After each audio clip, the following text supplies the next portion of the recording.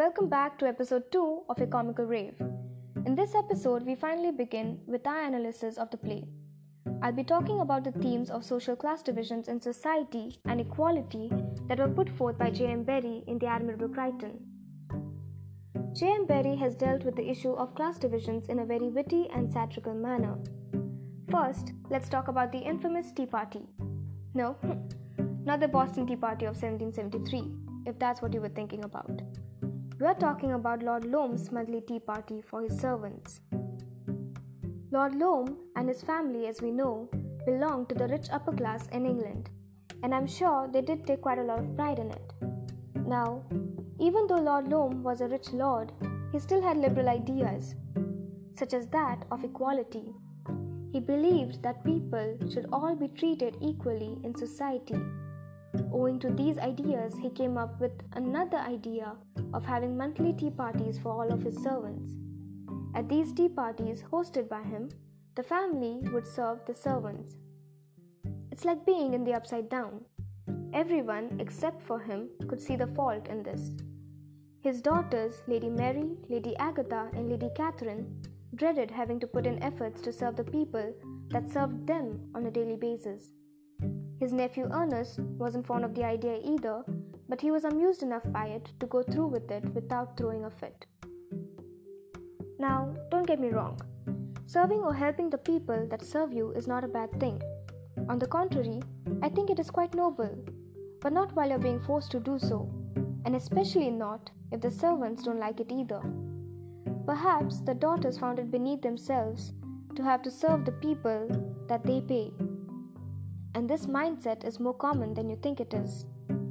Over the generations, society has been built and developed in such a way that these class divisions have become part of the foundation on which civilized society stands.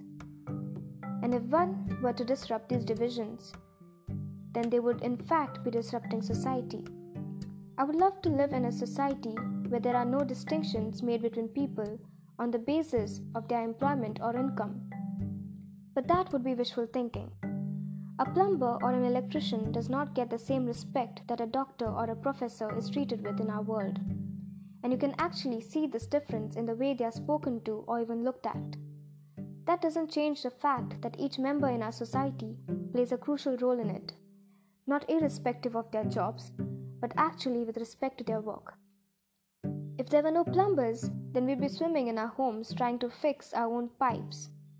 No sweepers, then we'd be living in filth. You see, their jobs are not lower than what the rich people do, but simply different. And treating them differently for it does not sit right with liberal minds. Now let's look at the same situation from the point of view of the servants in Loam Hall. It was obvious that they were uncomfortable and were there only because they did not want to disobey Lord Loam. Crichton was of the strong opinion that classes are important and that they add up to England's greatness. It's unusual for a person of a lower social strata to conform to these divisions, but he for one does. The discomfort of the servants at the tea party is quite understandable. Let me give you an example. Now, I myself come from a middle-class household, and we do not have servants at our beck and call like the Loam family. But once in a while, we do hire domestic laborers, and these workers are people that we know quite well and have known for a very long time. And one thing I noticed was that they always ate separately outside, even if we offered for them to eat inside. I did not understand why, as a kid. Our tables didn't have thorns. But if I compare this to the tea party, it makes more sense to me. They didn't eat inside for the same reason that the servants found it unpleasant to be served by their employers. Our society has unspoken norms regarding how different people should act based on their jobs, status, and relations to others. And the servants were well aware of these norms. We preach about equality, but it still hasn't changed the fact that people aren't treated equally, even today. Crichton and the other servants knew it wasn't their place to be served by their masters. They knew it was all just child's play, the child here being Lord Loam. Loam pretended to be this advocate of equality, but he himself did not believe in it.